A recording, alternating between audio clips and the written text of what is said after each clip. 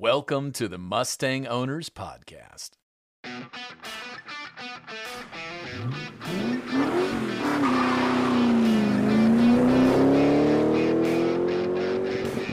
And now your host, John Clore. Hello, Mustang fans, and welcome to another Ford Performance edition of the Mustang Owners Podcast. I'm your host, John Clore. As the Enthusiast Communications Manager for Ford Performance, I hope that you are reading my efforts in the Enthusiast section of FordPerformance.com every week. And as always, my co-host is Mustang hobby guru Mike Ray, who also happens to be the president of MOXM, which is the Mustang Owners Club of Southeastern Michigan. Mike, tonight it's Mustang Heroes Night. I was just going to tell you, one of our favorite Mustang heroes is in the house tonight, so we're looking forward to a good show tonight. So, ladies and gentlemen, in case you haven't figured it out yet, tonight's show we're going to be talking to Jack Telnack, and he's the former global vice president of design of the Ford Motor Company, and he held reign on that from 1980 through 1997. He's the best known probably for Mustang people for his work on the 79 Fox Body Mustang, but other Ford people know him for the 83 Ford Thunderbird, and one of my probably most significant cars at Ford Motor Company was the 1986 Ford Taurus. Of course, that car ushered in a brand new era of aerodynamic design, and in America's mainstream marketplace kind of changed the world and changed the fortunes of Ford Motor Company. Not only is Jack an accomplished designer, but he for years has been a cultivator of talent at Ford. Jack, thank you so much for joining us tonight on the podcast. Well, it's my pleasure, John. Just great being with you. Well, unfortunately, I wasn't able to be with you with Mike Ray at the Ford Yacht Club for a MOXM cruising out there. Mike, did you bring enough cars for Jack to walk around and look at? Yeah, you sure did. Spend time catching up with Jack, and it's always a good time talking about one of the Mustang heroes, and we're trying to get him and some of the other guys that helped organize that event to come down to the Haldeman Museum with us in September. That would be awesome. I know Jack had a little misfortune with a car accident, and he's just recovering from that. But Jack, when you get your wheels back underneath you and maybe get to travel a little bit more, we'd love to get you on the road, not just with the Ford enthusiast community. I know everybody's clamoring to get you there to Mustang Alley and the Woodward Dream Cruise coming up at the end of August. Of course, you are always welcome at Mustang Memories. This year is the last year, we hope, Mike, that it won't be at headquarters, but it'll be pretty close. That is correct. Yeah, it's within a baseball throw of World Headquarters this year, but Ford has told us that we should have no issues at all about returning for next year. And we're doing a huge SVT bash, which falls to the end of that Fox Body reign, which was, that 93 Mustang that everybody just so loves. There's actually a couple of big shows coming. I know the SVT guys, the Lightning guys, the Thunderbirds having a big anniversary. I mean, there's so many things going on next year. So, Jack, when he said a baseball's throw from Ford World Headquarters at the AAA building down on Hubbard Avenue, he meant an Al Kaline throw. Yeah, right. Yeah. For those of you old enough to know who Yeah. Al Kaline is, that's the only guy I know that could throw it that far. Certainly not a John Clore throw. Yeah. But Jack, tonight, I hope everyone on the podcast has listened to your Mustang Owners Podcast. I think you're number 2 or 3 coming out of the gate when we started this series. And what a wonderful journey you've taken us through for your career at Ford, your design background, and the storied time you had at the head of design. And that's why tonight we're going to throw you a curveball from Jack Morris, or maybe somebody like that, Denny McLean. And what we're going to do is we're going to ask the former vice president of design at Ford, the man who's really kind of changed the way people look at cars with the 86 Taurus, Jack, about the EV world. And the reason we're bringing this up, and the reason why we mentioned Gail Haldeman, who we've just lost a couple years ago, Gail once said to me, he's really glad he's not a designer today. He said, because they're going to hand you a jelly bean, and what you're going to be able to do is design some headlights and taillights. And he kind of was saddened to see that not enough people were taking risks in the marketplace with sheer design.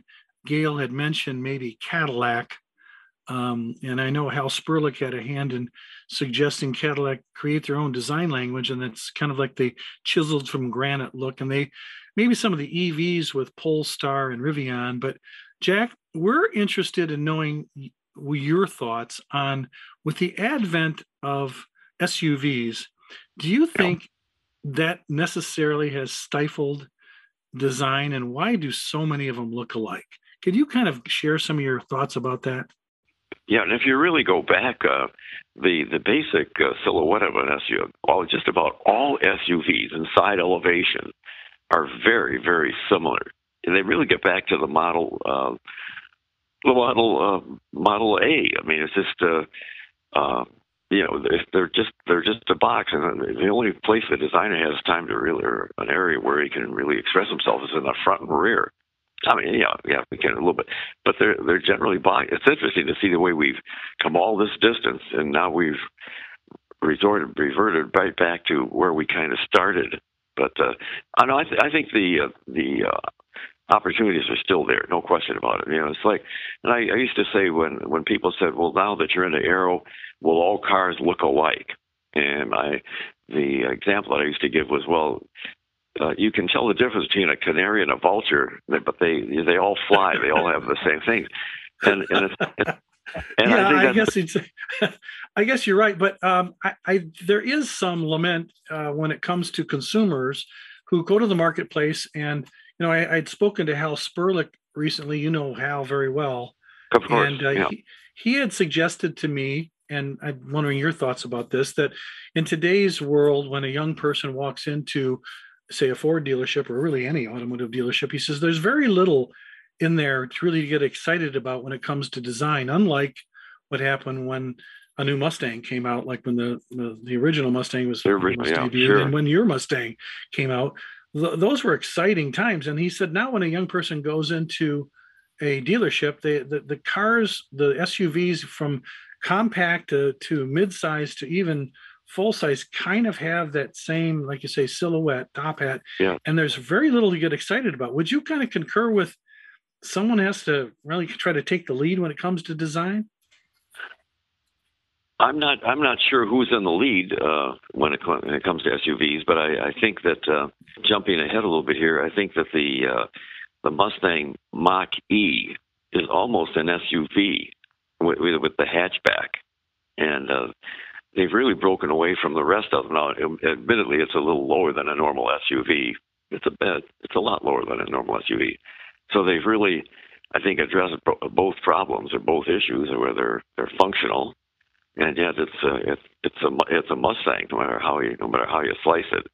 But again, plenty of opportunity, I think, for a designer to express him or herself. Well, I know when we went to the preview for the Mach-E, Mike Ray was there. And remember, Mike, they said something about wanting to retain Mustang's fastback. So they made like a black painted roof line, so it's harder to see that the roof actually goes to the back. Wasn't one of the designers there and told us that was on purpose? Yes, absolutely was. And they try to take a lot of the cues from the Mustang. And that was a very debatable discussion about the name and everything on the car there. But from what we were told from the team was, the iconic name and the brand was getting them into the EV program and the EV world, if you will. And what better way to do it than an iconic name such as Mustang to bring it along that way. Well, and you have to admit, at least from the rear, Jack, the Mustang retained those three taillights, and the Mach-E retained that. Well, they did, and I think from a side elevation, they were able to give the designers there now were able, because I remember I was in the design center while they were working on the clay model, and so they were able to get even more of a fastback look by painting out the rooftop black. And yet they maintained the headroom on the interior of the car by doing it. So I thought it was kind of a clever touch to work it out that way. Jack, do you still think that even in today's world, with so many people so tied up with tech, that design is still an important element in today's marketplace? No.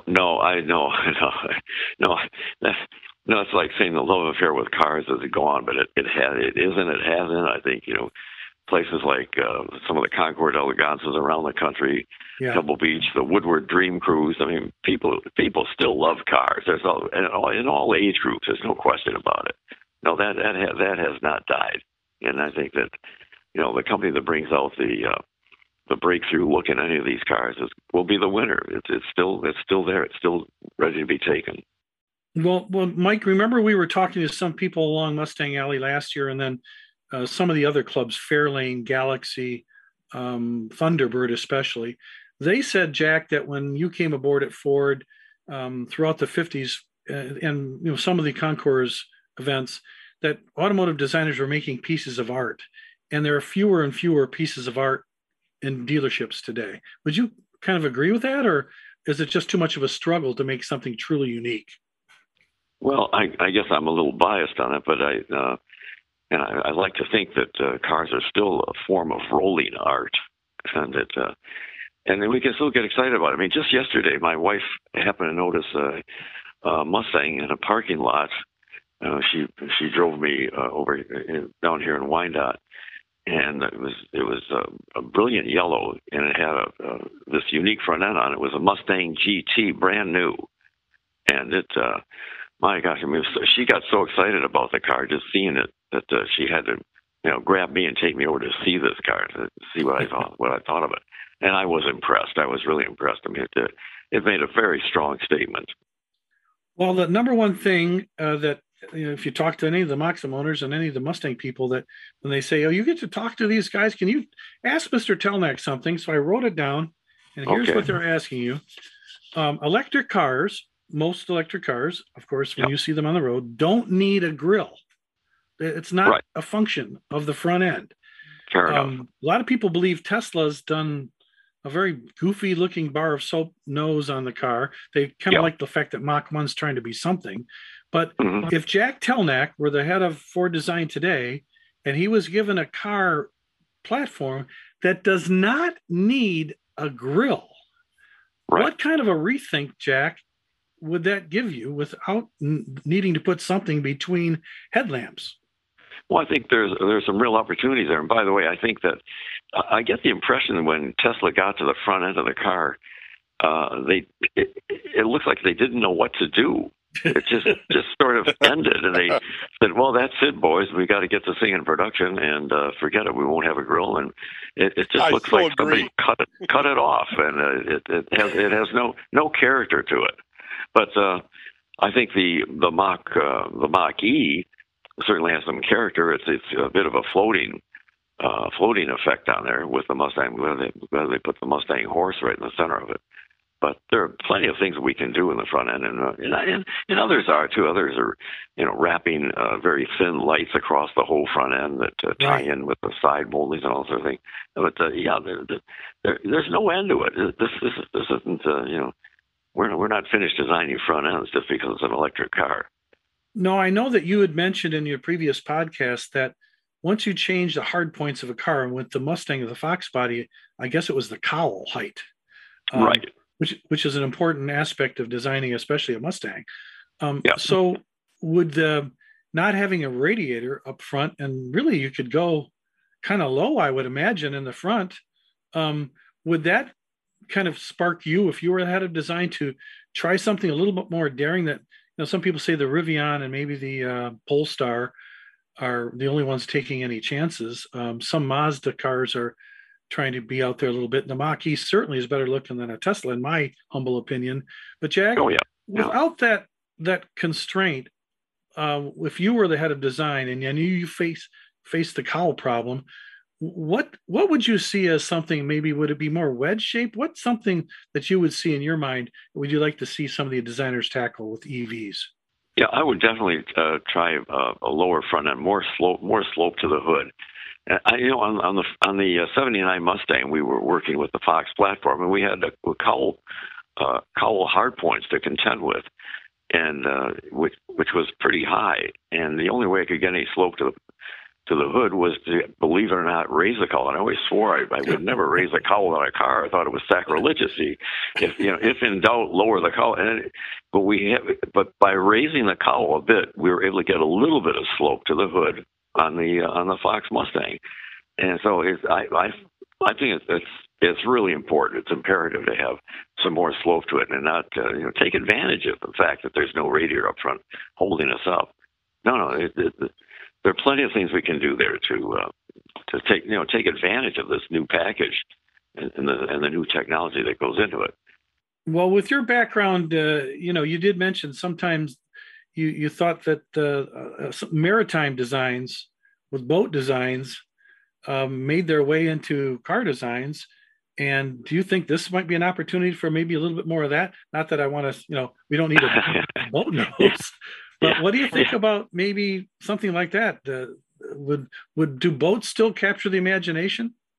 Lately they have captured a lot of imagination, and some designers have always felt that boats were just cars turned upside down. But there's a lot we can still, I think, borrow or take off boat design and bring it, because in many cases boats have taken a lot of design cues from cars over the years. They really have. Even with you think of the wraparound windshields and all that we've had in cars and boats. Boats even went to fins back in the late 50s and early 60s. Yeah. In fact, Chris Craft had a beautiful one with the fin just in the center of it, and it's a real classic, and they're doing very well. Now they're very, very expensive now.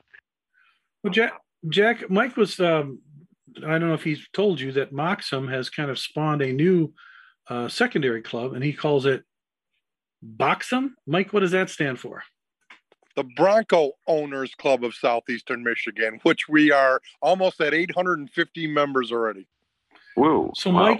Mike, Bronco is a whole different boxy design exercise than a Mustang. Jack, right. What do you think of Bronco design?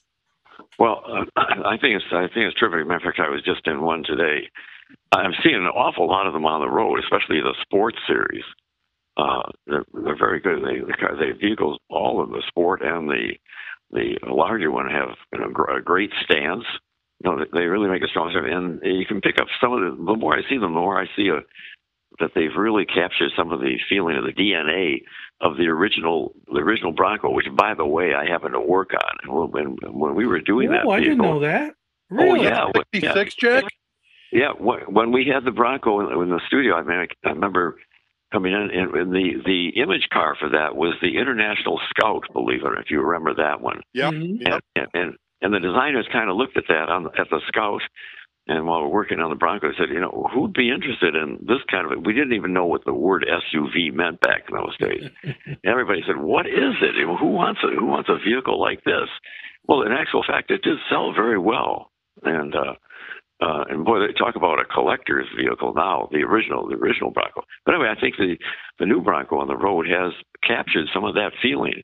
It just didn't go off the deep end and did something else, but there are a number of design cues on the car, the overall stance of the car, the silhouette, which if you compare it to the original Bronco, it's there. There's a lot of the original Bronco walking around in the design of the new Bronco, which I think is great.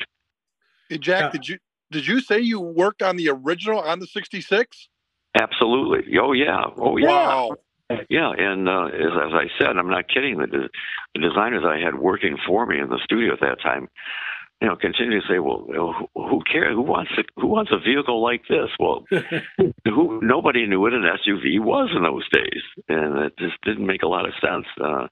But it sure it was really ahead of its time. But in all fairness, I've got to give the International Scout a little bit of credit for starting the whole ball of wax in that area. Well, I don't know if you heard, Jack, that Volkswagen Group has purchased the right to use the name Scout again, bought it off of International Harvester, and it went over to Navistar, and they're thinking of coming out again with the Scout. You're right. If you don't use those old design cues, what good is heritage if it doesn't mean anything when you bring out the next product? A lot of people ask me to ask you about when it comes to Bronco. There's an iconic Jeep. Ford was actually involved with the original World War II Jeep before. Oh, sure. Sure. Before the rest of the world got the contract, because we were busy making airplanes. But Right. when it comes to the Jeep, a lot of people, when they compare a white space vehicle like a Jeep, and then they know that Bronco is eating Jeep's lunch right now, they see the Bronco as a more sophisticated, a more modern design, even though Jeep tries to reckon back to that same primitive kind of look. Yeah, there should be something to the design of the Bronco, I think, that speaks to people. Do you think modernization is something that's necessary as we move forward in a whole new age of cars? Oh, I think we absolutely need it. There's no question about it. We can't stand still. And it's important to, I think, adhere to the DNA, but try it in a contemporary way, not just mimic or not just do the same old of the vehicle that's that old. And I think that, again, this is where the Bronco, I think, departs from the Jeep. It's not trying to be a Jeep. It's trying to be it is a Bronco, and there's so many design cues on that separate it from the rest of the herd. I think it works. I have to tell you the Ford inside joke on that. You said it's not like a Jeep, so we get asked that a lot. Is it like a Jeep? We said yes, but for men. Yeah, but for men. Yeah. And very good. And the Mustang like Owners that. podcast, the call center is lighting up tonight. From Thank you, Mike. Mike, I think the Jack's previous work and his comments on the new Bronco qualify him for membership in boxing. Yep, gotta make that happen. Maybe. I learned something very new tonight, and boy, is that a cool story. And we're going to have to do lunch or something, Jack, to get some more story and some insight behind that. Oh, sure. Yeah, love to. Yeah, those are great days. Well, Jack, the other question that was asked for us to kind of present to you tonight was so many people that you walked Mustang Alley. You've been to these shows at World Headquarters. You've walked these, or you've talked to hundreds and hundreds of people. And I know your designers, when you were running design, they take people's opinions in account when they create a new design. So some people have been asking us, why don't we just take the original Mustang and just put that body on it and just make that again? Because that car doesn't go away. And I know that's not the way you look at it when you did the 79. No, and I've heard that said so often, and of course, as you know, there's so many restorers who've taken the original Mustang and put new engine suspension and all, and brought them up with the technology that we have today, and very expensive, obviously, but people really like that design. But we can't stand still. We can't keep doing that. It'd be like wearing the same pair of shoes for the rest of your life. You can't. You got to keep moving ahead, and as long as you maintain the design cues of the car and do a contemporary interpretation of it, it works. And I think, but there's no question about it. The original Mustang still has a great look to it. Yeah, it still looks good after all these years. And absolutely, I wonder, you've been on a lot of those discussions, especially with Henry Ford II, when you were working on those cars.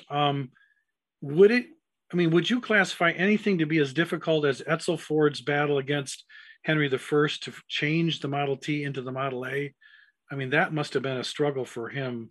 Poor guy. Yeah, I can imagine what he went through. My God, yeah. No, but you had to go through some struggles to change Mustang.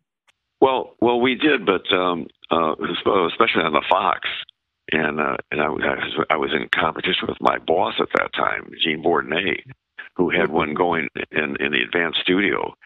And I just got back from Europe, 4 years in Europe, running the design center over there.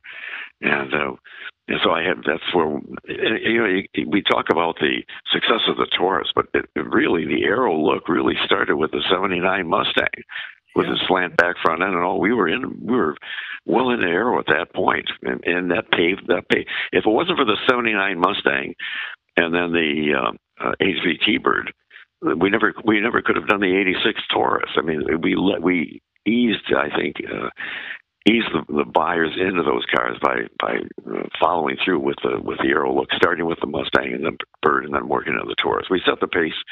We set the stage for the Taurus really with those cars. Well, Jack, you had a hand in so many of these great cars. Mike, do you think maybe we could get Jack to come at a dinner and maybe Jack, you should pick up your sketch pad again and tell us what a 2030 Mustang will look like and then we'll raffle it off at a Mustang Club event. That would be awesome. Oh boy! So, Jack, do you still dabble a little bit in sketching, or maybe with your the computer mouse and CAD cam, or I mean, do you still like to look at the sketches or mess with that at all?